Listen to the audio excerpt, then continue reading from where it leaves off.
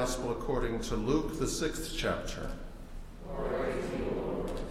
Jesus came down with the 12 and stood on a level place with a great crowd of his disciples and a great multitude of people from all Judea, Jerusalem, and the coast of Tyre and Sidon. They had come to hear him and to be healed of their diseases, and those who were troubled with unclean spirits were cured. And all in the crowd were trying to touch him, for power came out from him and healed all of them. Then he looked up at his disciples and said, "Blessed are you who are poor, for yours is the kingdom of God. Blessed are you who are hungry now, for you will be filled. Blessed are you who weep now, for you will laugh. Blessed are you when people hate you, and when they exclude you, revile you, and defame you on account of the Son of Man. Rejoice in that day, and leap for joy, for surely your reward is great in heaven. For that is what their ancestors did to the prophets. But woe to you who are rich, for you have received your consolation. Woe to you who are full now, for you will be hungry. Woe to you who are laughing now, for you will mourn and weep. Woe to you when all speak well of you, for that is what their ancestors did to the false prophets." The Gospel of the Lord. Praise to you, O Christ.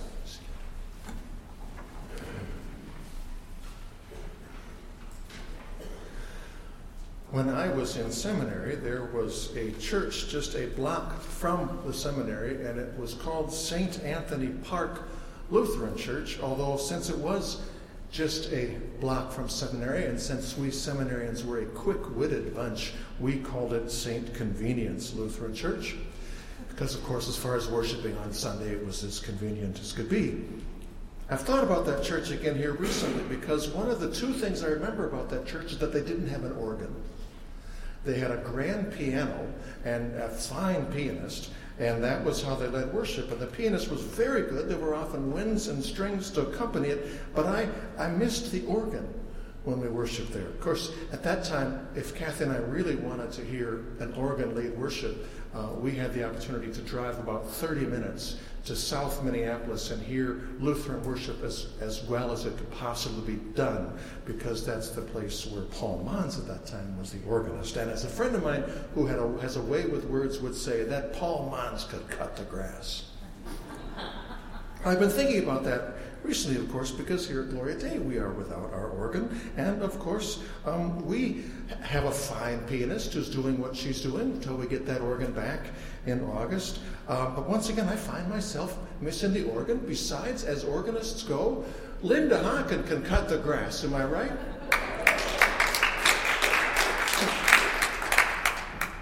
Now, thinking about that got me thinking about the second thing I remember about that congregation a block from the seminary, and that is that they had two pastors who, when they preached, each seemed to have kind of their own theological slant on things, which seemed to kind of end up with these sermons that were almost kind of a back and forth each week as their perspectives kind of slanted into each other depending on who was preaching. The young pastor was the associate pastor, whose preaching slant was social ministry and social justice and social action. He critiqued Christians or churches that he thought were so heavenly minded that they were no earthly good, referring, of course, to churches and people who he thought were all about putting their faith in Jesus for the purpose of getting to heaven someday, but in the course of their day-to-day lives here in not heaven, are so preoccupied with turning their back to sin and sinfulness, they never get around to turning their eyes and their hearts and their hands and their selves to the hopes and hurts and needs and injustices in this world. For they are Christians for the purposes of getting saved, and they are saved for the purpose of getting to heaven. And they get together on Sunday mornings for the purpose of showing that we love Jesus to pieces because of all that he did so that we could go to heaven. And if in fact that's as far as it goes, then they are so heavenly minded as to be no earthly good, right? And that's not being faithful, right? So certainly that younger pastor was faithful in preaching those sermons, which in one way or another, it seemed every time I heard him, reminded us that faithful Christians aren't pie in the sky, eternal life someday in heaven people, but rather go out into the world now and roll up your sleeves and do some good for others people. The senior pastor, on the other hand, social ministry and social action, those weren't his go-to slant. I remember him critiquing churches that had food banks and clothing closets, but no Bible studies and no prayer groups, which you couldn't see in a single way that they were any different from the Department of Human Services or the United Way. And so in his mind, they had lost their way, lost their soul, lost the spiritual heart of what it means spiritually to be the Christian church. I still remember, I don't know why, it made an impression. I remember him talking one time about visiting an older member whose husband had died and who herself was bedridden. And he said, and I remember his eyes glistening as he said it, "If I don't have heaven to give her, I don't have anything to give her." Now, I don't know if those two slants kind of back and forthing from the pulpit were ever any kind of polarizing in that congregation. I wasn't really closely enough involved, and soon enough we were assigned to work in a different church, so I didn't get back so often. But it didn't necessarily feel that way to me. I didn't even get the impression that it felt that way to them. They were having, publicly and privately, I imagine, a conversation with each other and with their members that is, in fact, a conversation the Bible has all over the place with itself. I'm talking about the conversation as the Bible sometimes talks about some things today and also sometimes talks about things for someday. It's the conversation, in some ways almost kind of this pendulum swing as the scriptures make promises for this world and also for the next world. It's the conversation, in some ways almost even kind of the theological ping pong game as God's word talks about matters in this life, but also matters unto eternal life. It's conversation you can hear just a little bit of going on in conversation between our readings for today. Starting with our reading from 1 Corinthians, where Paul is writing to a congregation where some of the members of the congregation are apparently saying something kind of apparently like, I don't know about that whole die and go to heaven thing. I believe in Jesus for sure. I believe he was a great teacher. We should follow his teachings for sure. But as far as that pearly gates over the rainbow stuff someday, I don't know about that. People die, they die.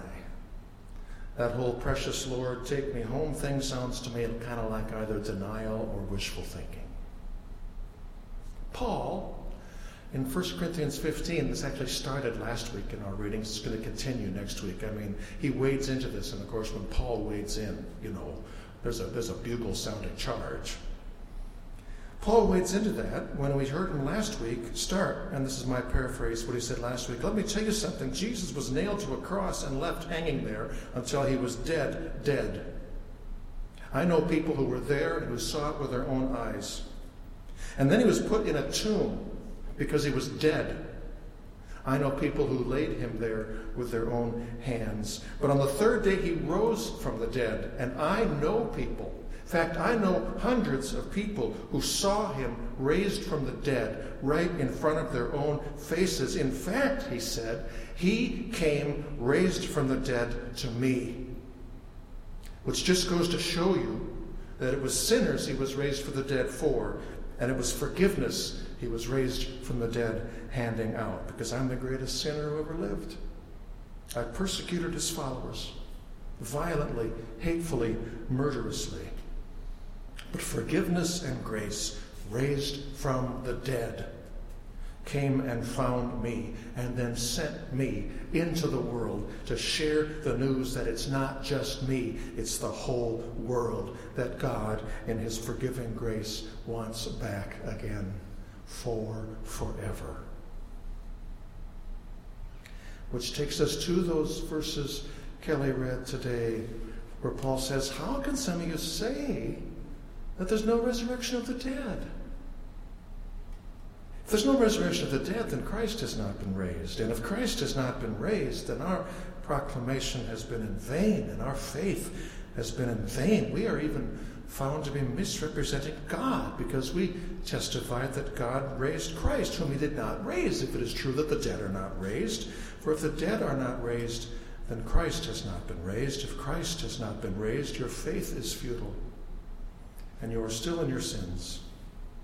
Then also those who have died in Christ have perished. If for this life only we have hoped in Christ, we are of all people most to be pitied. But don't pity me, he goes on to say, for in fact Christ has been raised from the dead, the first fruits of those who have died, and who in him will be raised from the dead too. And to add to that conversation, there's our gospel reading for today, where Jesus says, blessed are those who are hated, persecuted, rejected, killed even, for their faith and faithfulness. Rejoice then, he says. Rejoice even then, he says. Rejoice and even leap for joy precisely then, he says, for, quote, surely your reward is great in heaven. Now, have I ever wondered about that whole idea of dying and then going to a place called heaven to live forever? Absolutely. Though I, at the end of the day, have an actual clue as to how exactly biologically or metaphysically speaking that could possibly actually work, and what that could possibly actually look like, absolutely not. Paul one time said he had a vision of what it was actually like. And when he wrote about that, this is in 2 Corinthians 12, he apologized for, among other things, the fact that even just trying to put what he saw and believed into actual words, he knew that what he actually sounded like was a babbling fool. Do I actually believe that in Christ one dies and then goes to heaven to, in some fashion or another, live forever? Well, you know what? Yeah, I actually do. Doesn't mean I haven't taken a try or 3 or 9 at not believing that, but I've never been able to get and stay there. Because at the end of the day, I do believe what Paul believed and says that he and a lot of others actually saw, that being Jesus Christ died to rise again, and he did so for us. Do I have my own visions of heaven? Or maybe I should more accurately say my imaginings of heaven, which actually once in a while have left me asking myself if I'm the one kind of going off the deep end and thinking like a fool. Yeah, I actually have and do. Because in this world, though, I think that that's as close as we can get. I just imagine away anyway. I imagine seeing Jesus. I imagine seeing my mom and dad again. Just yesterday, I imagined my mom and dad being together again for the first time in 36 years on their anniversary. Would have been their 70th. Gosh, you want to talk about crazy sounding? I imagine my dad playing Frisbee with Captain, who in my perhaps biased opinion was the greatest dog ever, who died quite suddenly just 2 weeks after we moved to Iowa City 3 years ago this month. You know, some of my imagining maybe is a little crazy. I imagine away anyway, because I remember what somebody else told me, and that is that if you want to think about heaven, the best way to do it is to imagine just the very best possible thing you can. And if that's not what heaven is like, when you get there, that's not going to be disappointing. Not at all. Because all that means is that, you know, God, being God, actually has a better imagination than you do. So do I believe in the resurrection to eternal life in a place of some kind that Jesus has not just imagined but prepared? Yeah, I imagine I do. As I imagine with Paul that I do regard it as to be pitied.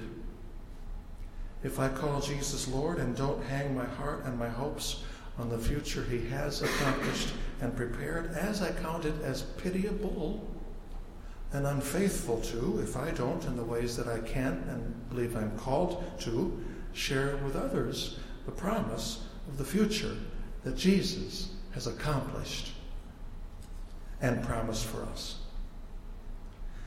But I imagine it pitiable and unfaithful as well, if that's the only thing I share with others. Back to the gospel reading again, where Jesus says, "Blessed are you who are poor, for yours is the kingdom of heaven." Yours is the kingdom of heaven, is, of course, being in the present tense. And he says, "Blessed are you who are hungry now," in the present, "for you will be filled." And just in case someone would say that the filling he's talking about is just the spiritual filling of spiritual hungers, I remind you, this same Jesus, just a little later in Luke's gospel, will miraculously, with bread and fish, fill and satisfy the deep hunger of 5,000 people, the reason for their hunger being not at that moment that their souls are starving, but that their stomachs are growling. And I would remind you that that same Jesus, a little later in Luke's gospel, tells the story of a rich man and a poor man who lived side by side for years. And when they died, the poor man was taken to heaven, served a fabulous feast of food and drink. The rich man, on the other hand, when he died, was condemned. And when he asked why, it was Father Abraham who, in this parable, explained, "Because you had what it takes to put something in that poor man's stomach his whole life long, but instead, your whole life long, you ignored him." Filling souls, filling stomachs, proclaiming for Christ's sake blessings to come somewhere, somehow, someday. Until then, for Christ's sake and as Christ's hands and heart, being a blessing here, now, today, and tomorrow. They aren't, as it turns out, debating or conflicting or competing truths. At least they certainly aren't meant to be. They are, together, the whole truth of what it means in this life unto the next, faithfully to be Christ's church. Do we hand out Bibles or bread? Do we share sermon or share the wealth? Do we give hope to people or do we help people? Yes, we do. Yes, we most certainly do. For Christ and his church are good for this life and the next. Amen.